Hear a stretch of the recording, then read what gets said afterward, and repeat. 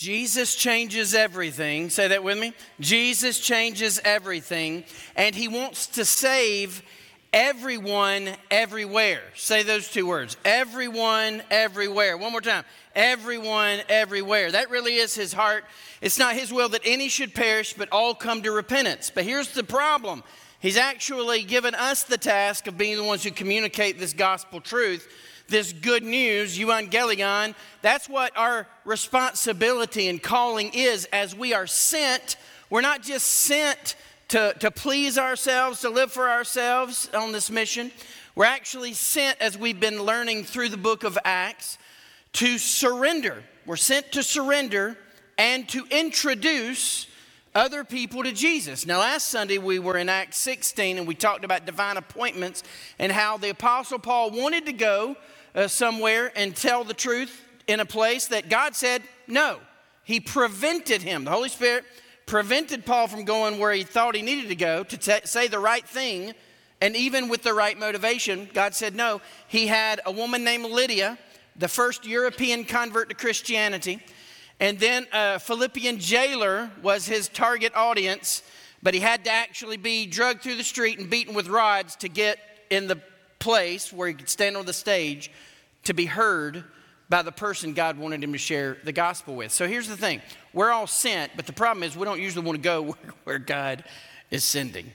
And then even when we go where God is sending, we don't always know exactly how to share his truth in an effective way. Now, some people could get into a debate about sovereignty of God, and I'm not going to waste any time on that debate, because here's what I want you to hear. The fact of the matter is, our acknowledgement that we have a responsibility to share things in a particular way does not diminish or take away the sovereignty of God. That would be silly to think that. So here's the thing. God has called us in his sovereignty to be responsible with this gospel truth. And so it's not just saying the right thing that matters. It's saying the right thing in the right way. We all know when we have had opportunity to tell someone the truth and we've chosen not to because we had fear that we might offend them or we might be perceived as being rude. Recently, I was at Emmy's award ceremony at Fountain Inn High School, and we were on our way out to the car afterwards, and everybody's families kind of gathering around, walking to the car. And I saw this lady walking with her family, and her shirt was inside out. You ever go to work all day long? This woman undoubtedly all day long, but the tag was on the outside. I don't think it was on purpose. I mean, she was like 60, so I doubt it. You know what I'm saying? So she had a tag on the outside. Ask me, did I go tell her? No, I did not. And there's multiple reasons why. It's just a little awkward to go up to a woman I don't know, tap her on the shoulder and say, hey, you've had your shirt inside out all day long. That would have been weird, right? And so I was reluctant to tell her the truth for multiple reasons. One is I don't know her. I wouldn't say I don't care about her, because I care about everybody. I mean, you should, right? So we love people. But I don't know her well enough, and I thought she might perceive me to be rude or nosy or just whatever, any number of things. So I didn't tell her the truth that I knew to be a fact because of my fear like that. How many of y'all have ever had something gross in your teeth, man, and nobody told you? Yeah, you've been there, right? What about you ever had, this is so awkward, right? But you ever forgot to zip up your pants? And nobody told you? That's miserable, right? That's like miserable. There's a lot of examples. I was out in the hall in between services. One of the senior adult ladies said, I was at the movies with my grandchildren, and I didn't know until about halfway over the lobby that I had toilet paper stuck to my shoe. That's humiliating, right? And so we've all been in situations where there was something wrong. Nobody told us. And here's what I think is so simple. But you know who usually tells you things that you need to know like that? The people who love you the most.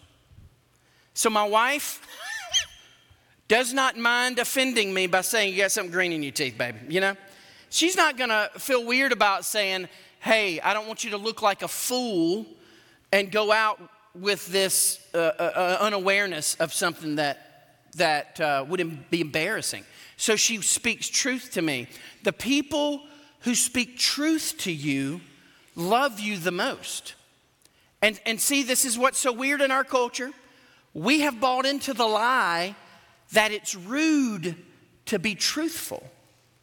And I think part of why we've bought into that lie is because a lot of people are telling the truth in a very rude way, right? There's a lot of people saying the right thing the wrong way, and so it causes the culture to think it's the truth that is the problem, when it's really the messenger who is the problem. And so with that kind of introduces us to Acts 17, where the Apostle Paul is speaking truth in an environment that's hostile. It's not a great environment in the sense it was open-minded. The Greek culture in Athens, this is contextually on the Areopagus. If you've ever seen the pictures of Athens, that old structure on the top of that hill is the Areopagus. And so Paul was there, and he was speaking to all of these thinkers, these men of their times that were philosophers, and they were religious men, but they had a belief in pretty much anything possible. Everything goes, this plethora of gods. And so Paul, standing in their midst, actually has a choice. It's the same choice that you and I have every day. We all have the same choice. We may not be on a stage the way that Paul was in this moment where he was being heard by many, but we all have the same choice. Do I speak the truth, or do I hold back? Do I allow the concern that I would have of how I'm going to be received to prevent me from speaking the truth? Or do I actually love the people who are hearing enough to risk my own reputation, to risk being called a fool, to risk being considered rude or hateful? That's really the question all of us have to answer every moment of every day. So look with me, if you will, Acts chapter 17 and verse 22. Here's the fact. We all have opportunities to speak the truth. All of us have opportunities to speak the truth. The question is, how will we respond when those opportunities come? Look at verse 22, Acts 17. So Paul, standing in the midst of the Areopagus, said, "Men of Athens, I perceive that in every way you are very religious. You guys never miss church. For as I passed along and observed the objects of your worship, I found also an altar with this inscription, 'To the unknown God. What therefore you worship as unknown, this I proclaim to you.'" Paul, in a very real sense, this is super important if we're supposed to try to learn today, how do we communicate the truth of God's word? How do we communicate a gospel truth in a world that doesn't want to hear it, in a world that's already skeptical of what we believe? And I think Paul's approach is very intentional. It's very strategic. He actually thinks through, how can I most effectively communicate this truth so that these men will listen and hear and receive the truth of God's word? That's so foreign from the way we share the gospel nowadays, but that's what Paul does. And so Paul doesn't compromise the truth. He doesn't pull back the truth, but he also shares it in a way that's relevant to the people hearing and in a way they will understand. So here's the first thing we're going to see as we walk through chapter 17 is that everyone's looking for God. The first thing there, everyone's looking for God. Now you may say, wait a minute, that's not true. I mean, there's a percentage of people who don't even believe in God. And I would say what I mean by everyone's looking for God is that everyone is looking for the satisfaction that God alone can provide. Everyone. Every man on your street, every woman in your class, every person in your family, everyone at the cookout you're going to attend July 4th, they all are in search of God. They're looking for God. They're wanting satisfaction that He alone can bring. And so every man is looking for God. And the reason why it's kind of puzzling, why we have trouble sometimes finding God, is because He's really big, right? He's actually easy to find because God is so huge. Evidence for God is literally everywhere. In fact, we could spend an hour talking about, from an apologetics perspective, the evidence for God is overwhelming. If we just think about the reasonableness of believing in God, it's like overwhelmingly supportive. And so with that, I know that we listen to the culture and people want to push back. And oftentimes we hear something, we read something in a blog and we think if it's on Google, it's true. Or maybe a professor at the university said it. And so if he's got a PhD, he's got to be smarter than you. I mean, there's all kinds of influences and concepts we just believe to be true that are false. They're not necessarily true. And so with that, we understand that there is a God who is easy to find. And the reason he's easy to find is because evidence for him is everywhere. We see evidence in creation, the vastness of the universe. We sense his presence by the conscience that we possess and the emotional fortitude that we have. We even logically assume that God is real by means of philosophical reasoning. All of these things, all three of those categories are separate from theological belief based on the Bible. Those are just general revelations of God. We have been wired to believe in God. We've been wired to look for a God to fill the void that's inside this heart. And here's what we do. I mean, in the world before Christ, and sometimes even many of us, if not all of us, after Christ, we forget that the physical things of this world cannot satisfy spiritual longing in our soul. But we try to stuff physical things in there to satisfy, to fill the void, and it doesn't work. And so with that, we understand what we're saying. Generally speaking, everybody is looking for God. He is a big God, and he's not hard to find. But then Paul assumes some evidences. Look at verse 24. Verse 24, he said, the God who made the world and everything in it, being Lord of heaven and earth, does not live in temples made by man, nor is he served by human hands as though he needed anything. I mean, this is God we're talking about. Since he himself gives to all mankind life and breath and everything. Verse 26, and he made from one man every nation of mankind to live on all the face of the earth, having determined allotted periods and boundaries of their dwelling places. Here's what he's saying. God's sovereign. He ultimately has determined all of that. We may think we're doing that, but ultimately he's the one who's in charge. Look at verse 27. That they should seek him. That they should seek God and perhaps feel their way toward him and find him. And so Paul is actually in some ways acknowledging the legitimacy of them putting this plaque up that says the unknown God. He says, look, there's a reason you're still looking, because all of the gods you think will satisfy are insufficient. They're incomplete. You're still looking because you're still longing for the one that can actually satisfy. I want you to look at the end of verse 27. He said, yet he is actually not far from each one of us.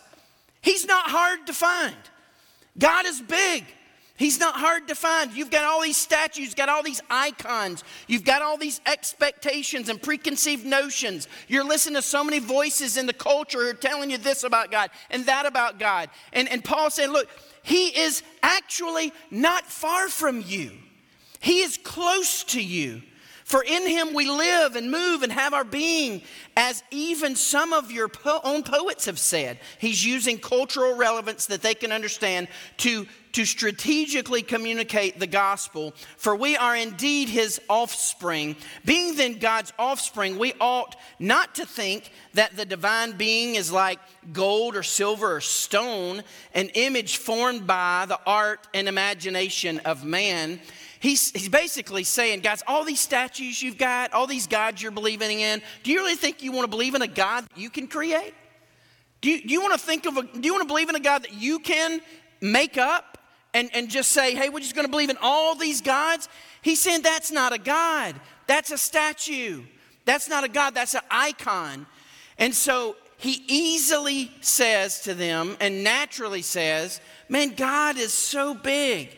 He wants you to know him. He is unimaginable, yet he's knowable. Now, this is a paradox about God.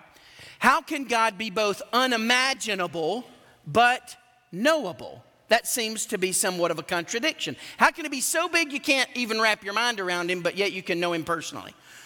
This is amazing, but it helps us understand in systematic terms. Theologically speaking, there are two words that we use to describe this. And that is transcendence and immanence. That may not be something that you're like, oh, wow, the light bulb goes off. But you might want to write those words down because they're helpful for us framing and understanding who God is. These two theological terms teach us a lot. God is both transcendent over and immanent in his world. So he is over all, but he's also intimately involved. He is big in transcendence, yet he is able to indwell believers in his immanence. He is in the farthest corner of the galaxy, transcendent. And at the same time, he is as close as your breath. Immanence. God is both larger than life, beyond comprehension, and he is intimately aware of every single need you have. That obsessive thought that you've been unable to get off your mind for the last 4 days. God is aware of it. He knows your need. He knows your concern. He knows your fear, even though he's the one who made everything. This is so amazing. He's unimaginable, yet he is knowable. This is the God that we believe in. And Paul is trying to communicate this to these men. The scripture we're reading teaches much about man's search for God. And we've stated that everyone is looking for God. But consider this, just because you're looking for something doesn't mean you know what you're looking for. Just because you're looking for something doesn't mean you know what you're looking for. You may say, what are you talking about, Wayne? Well, every husband knows this who's gone shopping with his wife. Amen?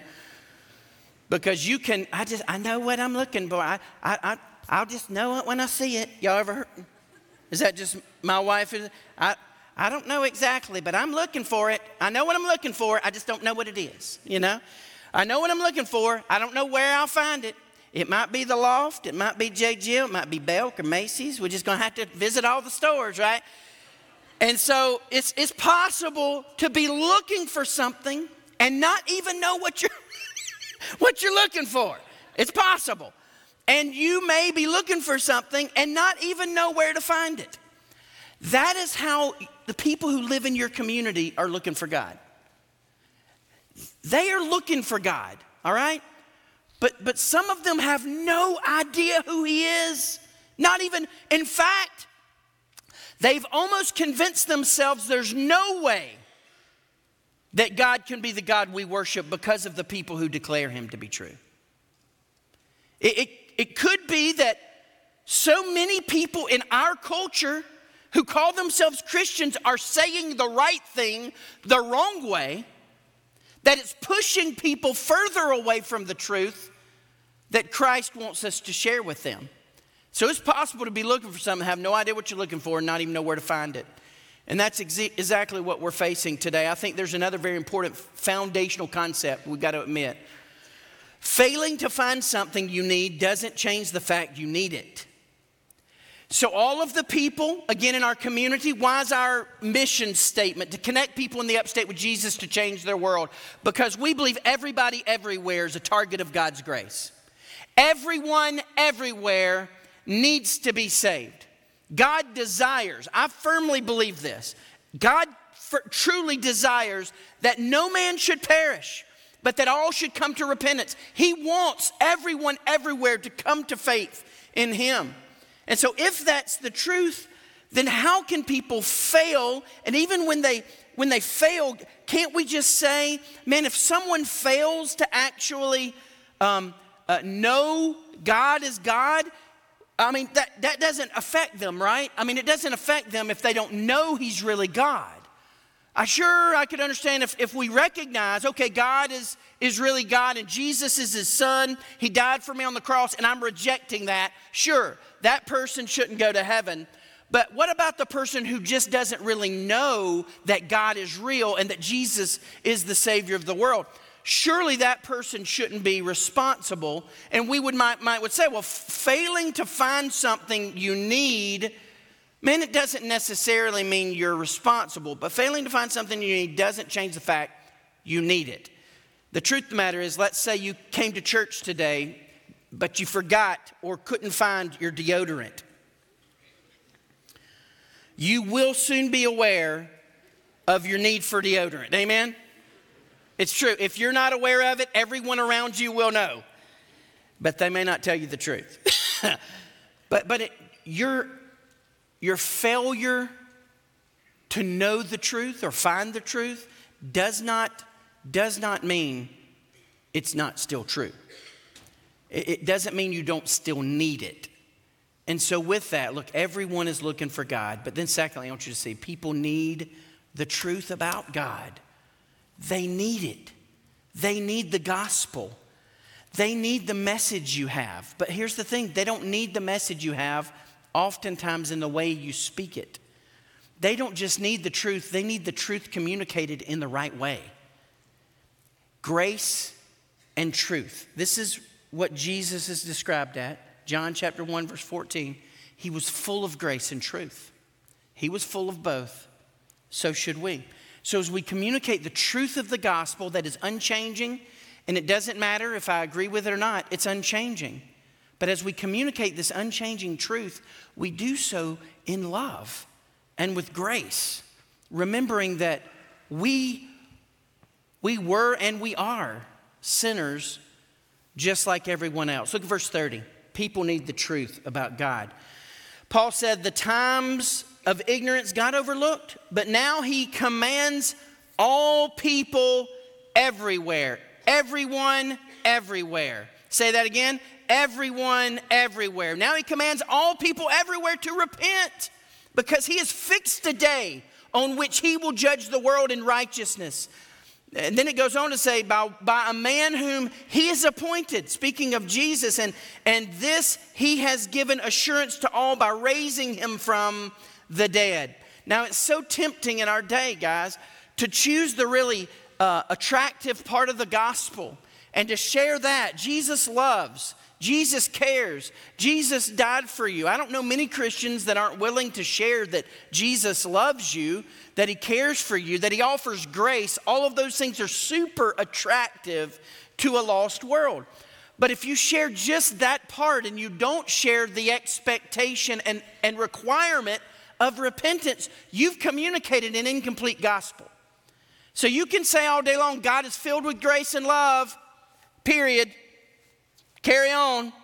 And you've not helped anybody out. You're not showing them the food in their teeth, right? You're not giving them the truth. And look, by doing this incomplete communication of the gospel, you are not showing them you love them. Loving them would be telling them the truth. And so again, who's going to tell you the truth? The people who love you the most. We've allowed the culture to twist everything up, man. And I'm the world's worst. I don't want you to think somehow I'm trying to tell y'all something that I've got figured out. I'm convicted that we have allowed our fear of rejection, we've allowed our fear of being perceived as rude, our fear of being labeled a radical, we've allowed all of that fear to isolate us from the stage to speak the truth of God in love. And so as a result of silent Christians who actually would share the truth in grace, the only Christians who are heard in this culture are people who are willing to say the right thing the wrong way. And so the media and the culture sees Christians as hateful, sees Christians as hypocrites, sees Christians as Pharisees, self-righteous jerks who believe in a religion that's filled with self-righteousness and not humility. So what's the answer? We've got to start speaking the truth in grace. We need to be the alternative to legalism and liberalism. We need to be the alternative that is firmly centered on the unchanging Word of God.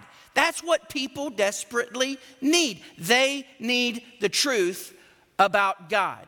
So what is the truth? Everyone everywhere must repent of their sin. Now here's the thing. People I could hear immediately say, well, Wayne, people are just not going to listen to that today. If you use the word repent, your church will decline. And look, I'd first say our church is not declining, and we're speaking the truth.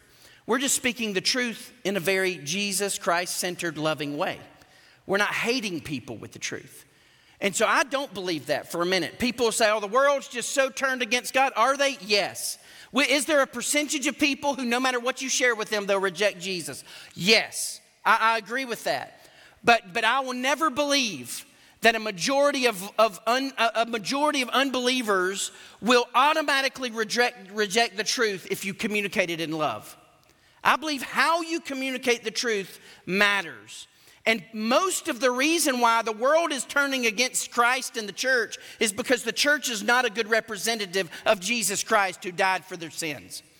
So with all of that, y'all are awful quiet today. I'm preaching to myself, all right? But here's what I would say. If somebody says, Wayne, people just don't want to hear that, repent, and they won't come to church if we tell them the truth. Listen, what if you went to the doctor? And this is just how unreasonable that statement would be. Let's say you go to the doctor, you're having chest pains, and the doctor says, well, we've ran some tests. You're in desperate need of open heart surgery. We're going to have to cut your chest open and fix your heart. Now, that's a layman's way of talking about open heart surgery, but that's what they do, right? And what if you said, first, let me say thank you for your concern about my heart, and I really appreciate your suggestion of open heart surgery. But is there an option that doesn't involve you cutting my chest open and fixing my heart? Could we possibly try an alternative method of treatment? I'm thinking marshmallows and gummy bears.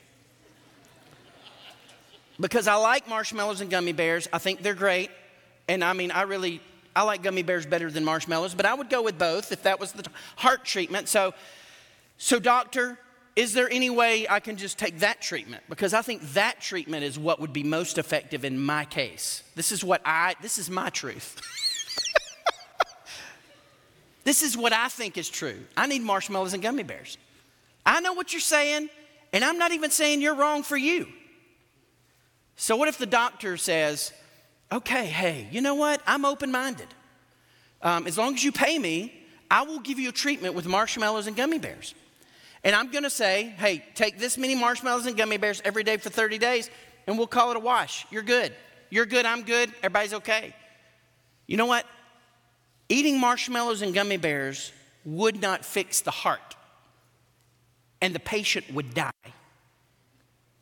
All the while doing what they thought was true or right, or what they wanted to do.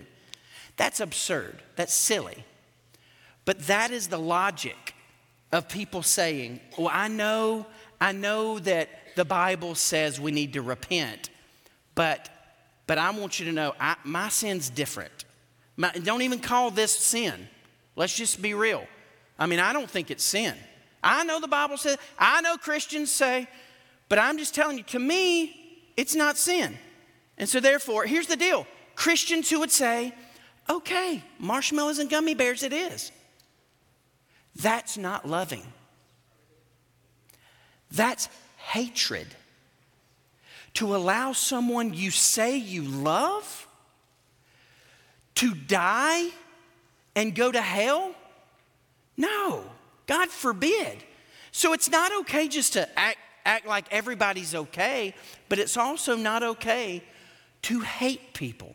And I think this is where the text is so revealing, because he says, all people everywhere, guys, must repent. The best medicine for people who don't want you to talk about their sin, the best opener for you to have a bridge to walk across, to tell people that you love them and they need to turn from their sin, is when you acknowledge and admit to them that you're a sinner too. All people everywhere includes me. All people everywhere includes me. I'm a sinner. I was a sinner and I am a sinner today, saved by the grace of God. You know why a lost and dying world doesn't want to hear you talk about and me talk about repentance? Because we think we're already perfect. They think we don't need anything. We think we're self-righteous. We think we're just like these perfect people who've got it all together, and we're looking down our nose and condemning them in their sin. If we had a heart for acknowledging that the call of repentance is to all people everywhere, that I'm a sinner too, and I turned from sin at salvation, and look, every day I'm having to be crucified with Christ. Every day I'm having to die to my sin and self. Change your perspective. Let's change our presentation of the truth. It is the same truth, But you can say the right thing the wrong way. And I want to encourage you today to speak the truth in grace and love. Our dislike of the treatment doesn't change the fact that we need the surgery. And so just because someone doesn't like the truth of the gospel, it doesn't mean they don't need it. So we must continue to speak the truth. But then also, just finally, I want to share this as a foundational thought as we think about those who are lost and maybe we would say rejecting the truth. We can't blame the lost for not believing a gospel that we haven't shared with them. And there's so many of us that want to get on a high horse and talk about how bad the world is. I mean, we've got plenty of examples, plenty of articles we could turn to, all right? There's plenty of public examples of how the world hates Jesus and now hates you because of your stand for him. But here's what I'm saying. You can't blame the lost for not believing a gospel that you haven't shared with them. Speak the truth. Speak the truth, even when it's difficult. Because here's the thing, every man responds to God differently. Every man responds to God differently. Some people are going to immediately reject you and call you a fool. Some people are going to say, I'm leaning in. I'm listening to what you're saying. I'm not convinced, but I'm open-minded. I'm going to hear you again. And then there's other people who will believe immediately. We see this in the text. Look at verse 32. After Paul had shared, says, now when they had heard of the resurrection of the dead, some mocked Paul, but others said, we're going to hear you again about this. Then verse 33, Paul went out from their midst, but some men joined him and believed. Everybody responds to the gospel differently, and I would say even in their own time and in their own way. Now, here's the thing. If they don't respond before they die, they don't go to heaven. I mean, you could say it with marshmallows if you want to, but it's not true. The facts are the facts. Everyone everywhere must repent. And so here's the thing we have to remember. When we're sharing the gospel, someone may mock you and then later come to faith in Christ. Someone may lean in and want to hear more and have a conversation. And others will believe immediately. There are times when our witness is an example lived out before men. Just a simple testimony of living a godly life. There's other times when your witness is a quick connection in passing at the grocery store, at the job, at school. There's other times your witness is an investment of a long conversation that causes you to cancel other appointments to actually care about someone long enough to talk with them. There are other times your witness is a sacrifice of life and time and energy in an ongoing relationship where you actually care for them and demonstrate that in the decisions that you make with your schedule. And then there are other times when your witness is a bold statement made at risk of rejection. And here's the truth. Not all of us are going to be on a stage like Paul was at the Areopagus, but we all are given an opportunity to have a voice. This last week, we were able to celebrate Lydia Owens, among others in our church who were awarded and recognized for their academic achievement. Lydia was her valedictorian at Woodmont High School and the class president of her senior class. So cool. And Lydia was given an opportunity to have a stage. By the way, Lydia's right over here today. And she was given an opportunity to have a stage, a voice, 3.5 minutes that she had to speak. Now, here's the thing. When she was given that choice, she could have said any number of things. She could have said all day long things that wouldn't have been very clear about things that are in our teeth or toilet paper on our shoe or whatever. She didn't have to speak the truth. She could have been very, I guess you could say, PR. You could be politically correct and make sure that nobody's offended. You could give them marshmallows and gummy bears. Lydia did not do that. Lydia, in the most gracious tone and filled with love, spoke the truth of the gospel to thousands of people who were present at her graduation. And then in addition to that, now her video going like absolutely nuts in the last couple of days. Over 50,000 people on just the social media platforms I counted. Over 50,000 people have seen this 3.5 minute video I want to share with you. Check out what it looks like to be a witness for Jesus. Good morning and welcome graduates, families, friends, and the Woodmont High School faculty and staff. My name is Lydia Owens, and I am honored to be your valedictorian and senior class president. Today, I want to share with you a lesson that I've learned about success. Ever since I can remember, I have always wrestled with perfectionism.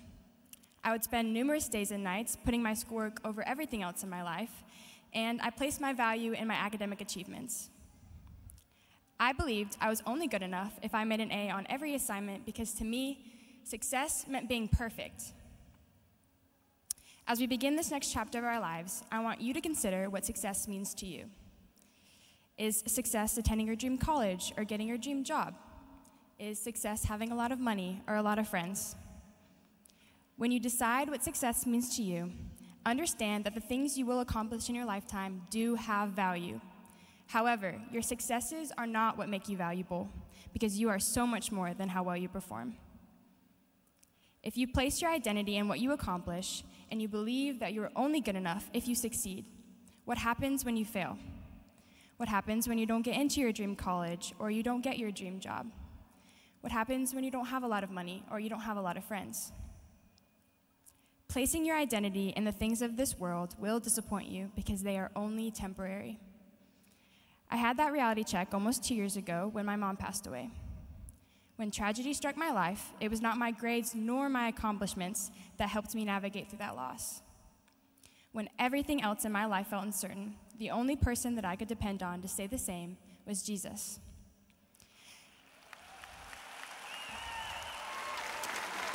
My perspective of success drastically changed because I realized that the many years I spent placing my worth in my academics meant absolutely nothing in light of eternity. Speaking from my experience, constantly striving to be perfect has never satisfied me.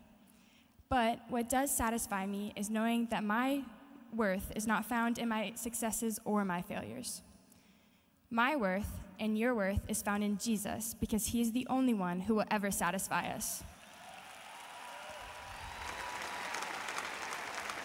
No matter what your future holds, please remember that life is so much more than how successful you are. Even if you accomplish all of your dreams or none of them at all, you are still valuable and you are still good enough because you are made in the image of God. You don't have to worry about whether or not you'll be successful because God promises that his grace is sufficient for us and that his power is made perfect in our weaknesses. Now, I want to give you an opportunity to take a deep breath, forget about the future for a second, and realize that you've made it to this moment. Look at your classmates, your teachers, your friends, and your families. They are here to support you because you've reached a huge milestone in your life. Today, you are graduating, and I know we all have different definitions of success, but we've made it through 13 years of education, and to me, I think that makes us pretty successful. Thank you.